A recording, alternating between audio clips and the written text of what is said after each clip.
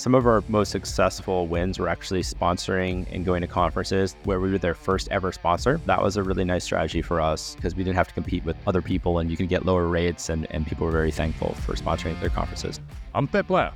Don't do fluff. I don't do filler. I don't do emojis. What I do is study winners in B2B SaaS because I want to know how much is strategy, how much is luck, and how do they win. This week, Spencer Fry, founder of Podia, which enables creators to sell online. Over the years, Podia has become a multi-product company. They have a website builder, community platform, email marketing software, and more. All of those are very competitive categories. So how do they thrive when they face such heavy competition? That's what we break down in this episode. Let's get into it. When I started working on Podia, it was less of an opening in the market and more just trying to pursue something that I thought was going to be really interesting to work on for 10, 20 years, something like that. It kind of goes back to, I started this company called Carbon Made back in 2005, 2006, and we were the first online portfolio platform. And I loved working with consumers, especially like designers and creatives and that kind of thing. I eventually sold that business probably in, I always forget, but I think 2010, 2011. And then I tried to start a B2B company. It was okay, semi-successful, but I didn't really like doing it. So when I started working on Podia, I was like, I want to go back to working with consumers and especially working with like creative types. That's kind of what interested me about the idea in this space. And then I saw people doing online course platforms, but they were very, very focused on online courses. And I think our innovation was that what if we were a checkout sales platform for all different types of digital products? So everything from courses to digital downloads to webinars to ebooks to everything. And that's where we started. For a few years, we were really the only platform that did those things. More than the opening, it was really just wanting to work on the problem. When you first launched, were you a single product company? We always wanted to be a platform. I have this theory that I don't know if it's 100% accurate, but that everything eventually becomes a website builder, every product on the internet. I knew that eventually we would have a website, whether it was a landing page or sales pages or whatever, that we would need to build. So from the beginning, we set that as the starting point. So everyone who did create an account with us had a quote unquote website. It was mostly just like a home page and some sales pages. That was part of the beginning. Also the ability to sell courses and digital downloads. Those were the kind of like the three core features, and also checkout. What was the most difficult part about getting to first $1 million in revenue? Oh, man. I mean, so many difficult things. I think, we talked right before we started recording about this idea of being persistent. So it probably took us 7 months before we really saw any revenue at all. Partially we started as just a commission model where, if you wanted to sell something, I think we took 10% or something at the time. We realized that you couldn't really build a big business doing that. So we switched up our business model and went like SaaS, so monthly recurring fee. And it was probably around month 11 or 12 where we started getting our first SaaS monthly recurring customers. But it was a real slog. It probably took us 2 years before we even got to something like 10K MRR. It was a long process, especially trying to convince a bunch of people that didn't know our platform, didn't know our name, but saw these other competitors out there with like bigger brands to come and try us. That took a long time. So how many years did it take to get to the first $1 million? Oh, so it's funny because I've been working on this business now for a long time. I believe it was somewhere around 2019, so probably around 3 years before we got there. And we've grown a ton since then. So probably the year before COVID was when we got to that size. And then as we talked a little bit before recording, COVID really kind of blew it up. Everything takes longer than you think. Podia took 7 months to see any revenue at all, and then 3 years to hit the first $1 million. While Spencer describes his 3-year climb to $1 million a long time, it's not an excessive time at all. Barometrics, the revenue analytics tool, reported that its customers take an average of 2 years to hit the coveted milestone. When I launched CXL's e-learning arm, the revenue was coming in from the start, but we were losing money each month. This was a bootstrap company, so losing money was not a sustainable approach, no VC money to fund it. I took massive action and changed a bunch of things to get to profitability. In revenue, I did $1 million the next year. To give you a really dramatic example, it took UiPath, Tech Unicorn, 10 years to go from 0 to 1 million in revenue. Yes, 10 years. And then it went from 1 million to 600 million in the following 5 years. The key, as you'll hear repeated in this interview, is patience while building a product users want. There's no shortage of website builders. Teachable, Thinkific were already around when you guys launched, and all these other course builders, so lesser known WordPress plugins. So really, and if you think about it, the market was maybe not extremely saturated, but there was plenty of choice for the consumer. So what was your thinking and strategy on like, how do we get people to choose us and how do we stand out? So I think originally you can sell more than just courses on the platform. That was the first, I would say, innovation. We really were the only platform that allowed you to sell courses, downloads, and then access to webinars through our API integration with Zoom and YouTube. So we were really the first platform where if, like, you had multiple things to sell, you didn't have to go sign up for like Teachable and Gumroad or create a PayPal integration or that kind of thing. So we were the first platform to do that. And that's how we attracted probably our first $1 million in revenue, was just advertising that fact. Because it was very difficult for people, especially back then, to like work with APIs and like have a sales page that had multiple checkouts. That was probably the first innovation. And then we started to really work on the website component of it. So a lot of our competitors had sales pages for their products, but the customization was light, or they didn't allow you to build like an entire full website. So when we did that, it was really kind of innovative for our customers because they didn't need to have a website host, digital download host, an online course host. And so we just made their lives a lot easier and had everything all in one place. And so we were really the first platform to make that the biggest selling point. Over time, you also, though, killed some features. You used to have invoicing, scheduling. Tell me about these product choices, like what to build and what to kill. We build a lot of products. So I think we're really well known, I think, in the market as being like really fast innovators. We'll come up with an idea, we'll build it really quickly, we'll see if there's traction, and then if there is none, we'll kill it. Scheduling was one of the early features that we built. We thought that it would be beneficial to our customers who are also doing a lot of consulting. So typically a lot of people that sell digital products also do consulting. So we said, why not reuse the checkout, let people buy an hour of your time, that kind of thing. But building scheduling software is really, really, really, really, really difficult, especially you're working with like time zones, that kind of thing. And it's not that we weren't capable of doing it, but to do it well, we basically would have had to abandon everything else we were working on. We released a really early version, but then we got 1 million feature requests. This isn't working, this is working, whatever. And then the adoption was under 10% of our entire user base. So we just decided to refocus on what was working, which was the website builder, checkout, that kind of thing. And so, yeah, we cut it. And we got a few like complaints or whatever here and there, but it was a great decision. And I don't think we'll ever bring it back. You've written on your blog that a lot of your success came from sticking to an innovation at all costs strategy. I always think long term. I don't think about what can we build this year. I think about what can we build over the next 10 years. I'm always constantly thinking about long-term strategy. And I've really distilled that in every one of my team across all departments, even our marketing team. I say, think about what can you accomplish over the next 10 years, not like necessarily what can you accomplish over the next 3 months. And it really changes the way that they think about marketing, because anyone can throw up ads for the month and see some success. But what is the real long-term strategy here that's going to get us into a dominant position in the market? But also on the product side too, I'm famous at my team for just like never looking at any of our competitors. I don't care what they're doing. I don't care how they build things. I just don't care at all. I always try to think about where are we wanting to lead our customers to? Because I think also one thing is that customers, they have great ideas for what they would want today. But I try to think about what do they not know that they need or will want in the next 1 or 2 years. And then I go and build that stuff. Priorities come with resource allocation. So if you're innovation first, does that also mean that most of the headcount is in engineering?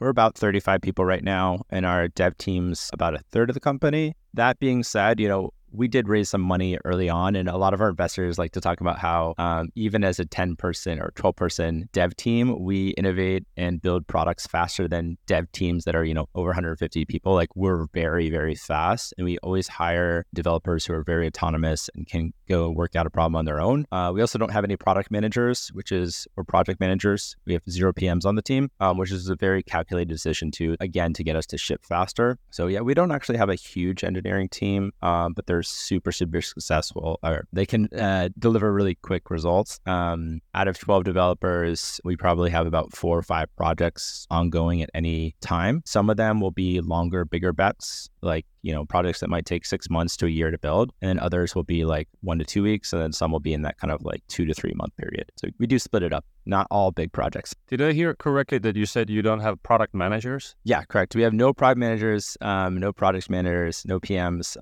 I'm the head of product, so I come up with all the strategy. We also only have one designer. So I work really closely with our product designer to flesh out kind of what we're going to build, how we're going to build it, how we're going to design it, how it's going to fit into the product. And then we have weekly meetings with our CTO and one of our staff developers. So the four of us meet every week and we kind of go over the lay of the land, how the current projects are working, who's going to be available to take on the next project, that kind of thing. That's very interesting. Once you landed around the 1 million revenue mark, COVID started, boost. Tell me what worked and also what did not work. The funny thing was that everything worked at the start of COVID. I think it was probably March, April of 2020. We had our biggest month ever. And it was probably 3 or 4 times bigger than our previous biggest month. And that just continued for, probably 18 months. We really didn't have to do much. We did live demos a lot to just show people the product, answer questions, that kind of thing. So we were getting hundreds of people signing up every week for our live demos. We put out a lot of content. One of the things I'm really proud about the team for doing is that we launched our webinar feature probably in the first 2 weeks of the pandemic, because a lot of things were moving onto Zoom. We were like, we need to build this quickly. So that's when we built the API integration with Zoom and YouTube so that people could sell on their store. But yeah, honestly, nothing we could do would be bad. Every ad worked, all the content we wrote worked, all the outreach worked, all the affiliate marketing worked. That was probably about 18 months, and then things began to slow down again. You also have an email product. So you guys are a multi-product company. Doesn't that diminish your focus, or is it cumulative, additive? Why multi-product? It's very complementary to everything else. Dating back to when I founded the company, and I knew that you should be able to sell all different types of products on your website. I also knew that you needed a website and email marketing to really flesh out everything your business needed. And so really early on, we knew we wanted to build email as part of the product. This is going back to that like long-term strategy. We had a really long bet that email would be what would take us to kind of the next phase of the business. We built like a beautiful email designer. We built like tons of templates. A million different customization options, et cetera, all filtering, all this stuff. And we did release it in July, and it's been like wildly successful. Going back to this idea of building an all-in-one product, we want you to have your website with us. We want you to have your email with us, and we want you to sell things with us. And then on the business side of things, since the really early days, we haven't taken a commission on anything our customers sell. So that's good and bad, because when you're just taking a monthly price from your customers, there's no way to earn expansion revenue. And so from a business perspective, we knew that to really, really grow, you need this idea of expansion revenue, and email marketing is kind of the best form of that, because as people's audience lists grow, they pay you more money, which in turn is very good for your business. Many companies are finding that a multi-product strategy helps them grow. Jack Altman, CEO of Lattice, the people management platform, talks about why that happens in his 2023 SaaStr talk. You're going to have more reasons to talk to customers. You're going to have more touch points with people. You're going to have an innovation story to tell. People who maybe weren't interested in your first product but are interested in your second product are going to come to you. So you're going to end up getting more leads. You're going to end up with better conversion rates once people are in your funnel. They're going to have more reasons to buy. It's going to seem cheaper to them. You might hit people who weren't as, desperately in need of your first product but need your second one. So you're going to get a lift to conversion. You're going to get a higher price point per customer, which is the one that everybody expects, but is not always what ends up happening. But you do, generally speaking, get the ability to add pricing, and then you're going to get better retention. Some amount of customers both are going to want to stay with you longer because you've got more touch points in their system and in their workflows. Interestingly, for example, when we launched our engagement product in 2018, we had a humongous lift. We almost doubled our quarterly bookings rate overnight when we launched it. But then when you pulled it open, like 20% of the lift was explained by the higher pricing. Almost all of it was explained by the better conversion rate and more leads. Any downsides? Is it like lack of focus? What other costs or trade-offs there to become multi-product? Yes. So, we're never going to be, well, actually, I'll take that back. I was going to say, we're never going to be the very best in any category. But going back to that long-term thinking, I actually think that that's not necessarily true. It's just going to take us a lot longer. It may take us another 10 years or 20 years to be the very best across all categories. But I think that's the immediate downside when you spread yourself thin, especially in the early days when your team is small. You may not be the very best online course platform, or you may not be the very best digital downloads platform or website builder or email marketing tool. Eventually, though, I feel like the curve changes as you start to become better and better in all those categories. And then the cumulative sum of them and the ease of use of the product and being able to easily send your email after you've created your course and like automatically do this and that. And we can do all the sales tracking, which like no other tool can do because you're selling your stuff with us. So we can track the sales that can populate the emails and so on and so on. So eventually, as the product becomes better and older and more robust, it actually does make it better for the customer.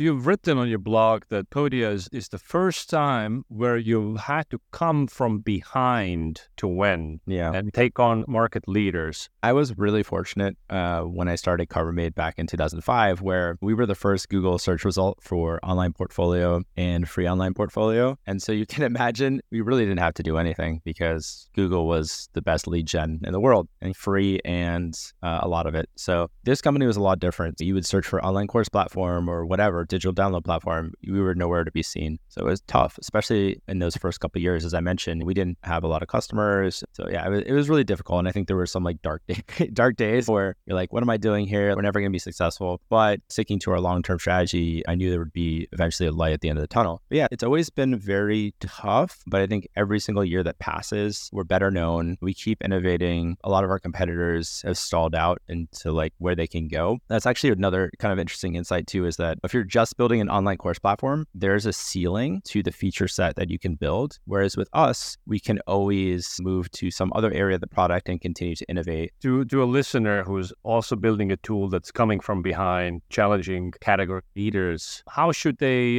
think about their go-to-market strategy or product strategy to win? Early days, we really heavily relied on content marketing as a way to just get our brand out there and get our voice out there. So we were producing just a ton of content. We were very early on YouTube. Right now, we probably have the largest YouTube subscriber count of any competitor in any of our spaces. So we spent a lot of time on video. We spent a lot of time on SEO. We really spent a lot of time on SEO. We built a lot of articles. That was all to get our brand out there because we knew we wouldn't be successful unless you'd had heard about us. Why would you trust us, like new player, etc. So especially in a market that is, I'd say, fairly crowded, especially these days, just getting our brand out there was number one. AI has made creating content cheap and fast. There's no advantage to be had here anymore as everyone can produce even more mediocre content than you. To win at content marketing today, you need high-quality original insights. Some people have original thoughts all day long. Some individuals have vast personal experiences to pull insights from. Both of these are rare. But what's something most everyone can do?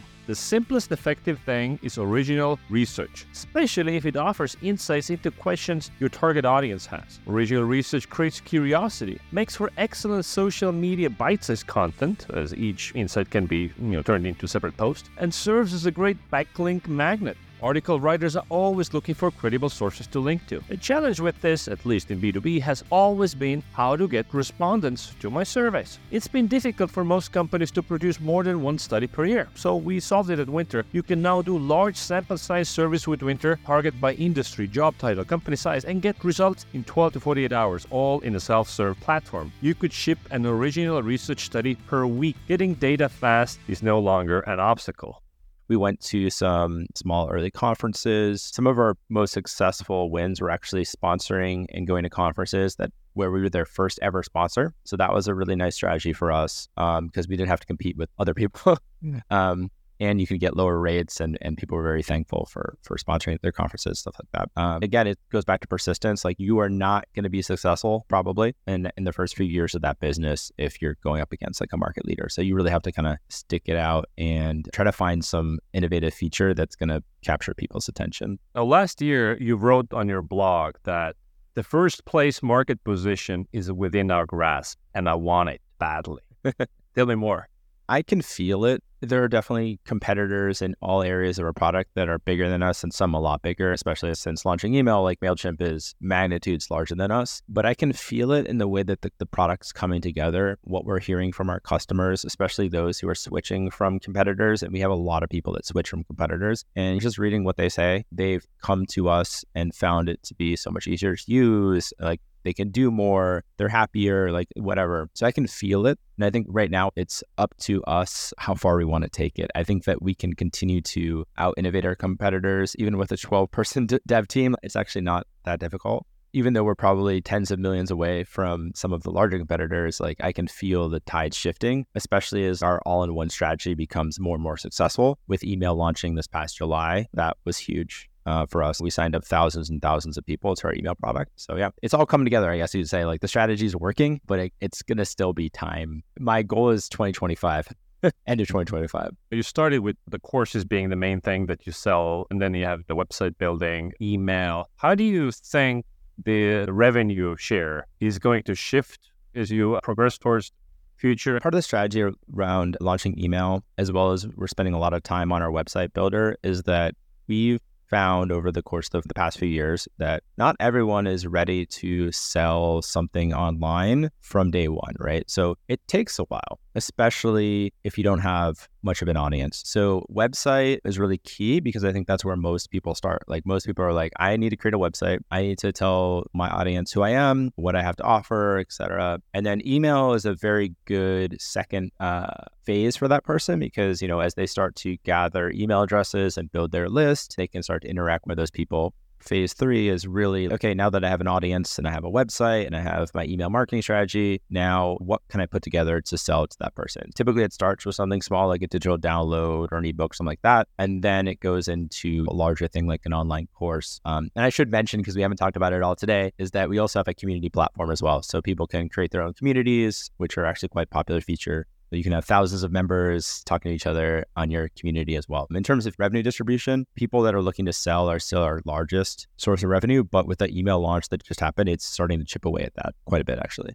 A lot of product marketing folks would say that, you know, you like need to fit into, your product needs to fit into a, you know, predefined box. So when people come across your company, it's, oh, it's a CRM or it's a whatever. Yeah. So you don't seem to be very concerned with fitting into a category. Yeah, and it has been a struggle at times to describe what we do on our website. It's very difficult because I think that we're attractive now to like millions of different types of people or tens of millions of different types of people across thousands of different categories of what they do. So yeah, it's been tough, like really to describe what we are because at the end of the day, we're like a website builder, we're an email platform, we're a checkout, we're all these different things. One of the strategies we've started to develop is building landing pages out for all different types of people. And so focus more around like, oh, you're a yoga instructor. You know, what can we do for you as a yoga instructor? That sort of thing. Because yeah, it's difficult, especially if you're an all-in-one product, to explain what is everything you do in a concise manner. If you're going to sit down and read 1,000 words, I can explain it to you, but most people are going to read like 10. What would be 3 pieces of advice for a fellow B2B SaaS founder? One I've already mentioned is just this idea of persistence, sticking with the problem, especially during those days where you're just like, this isn't working anymore. As long as you just continue to give it time, I think that every SaaS business eventually grows. But, you know, it may not grow as quickly as you want it to. Obviously, after 2-3 years and you're still at 0 customers, then maybe it's time to throw in the towel. But if you're kind of seeing at least some early traction those first 2 years, then, you know, keep with it. I'm also a big proponent of having a long-term focus on everything. I think a lot of times, especially early on when you're starting a business, you're just like, okay, what can I do today like to make the product better or make the company better? And that'll serve you for a little while, but eventually you're just going to realize that you have no long-term strategy. You don't have somewhere that you're heading toward. And so you're going to be in a bad place in years 2 or 3. And then you're going to be like, oh, I should have had a strategy here. Like I got nothing. So yeah, thinking long-term is really, really, really important. end. And then 3 is only work with good people. That is so important, especially as you start to grow the team. If you're not working with good people, then your outcome and your chance of success is really going to be diminished. So I've been very fortunate about having like a really, really good team, but we've built that team up over 7 years. So we hire very infrequently. We hire maybe 1 or 2 people a year. And we're very, very picky as to who we hire and who we work with. But like anyone who's ever done any of this knows that like working with good people is really important, people that you can trust. So, what did Podia do to win? First, they focused on a core customer need, selling digital content. And they built the best customer experience they could for those customers. We were really the first platform where if, like, you had multiple things to sell. You didn't have to go sign up for like Teachable and Gumroad or create a PayPal integration or that kind of thing. So we were the first platform to do that. Second, they had long-term thinking. Even their marketers were taught to think beyond current ad response and focus on how to build marketing that will endure for a decade. I always think long term. I don't think about what can we build this year. I think about like, what can we build over the next 10 years. And third, they had a multi-product strategy where each product grew revenue from their existing customers while drawing in new users. If you're just building an online course platform, there's a ceiling to the feature set that you can build. Whereas with us, we can always move to some other area of the product and continue to innovate. And that's how you win. For more tips on how to win, follow me on LinkedIn or Twitter. Thanks for listening.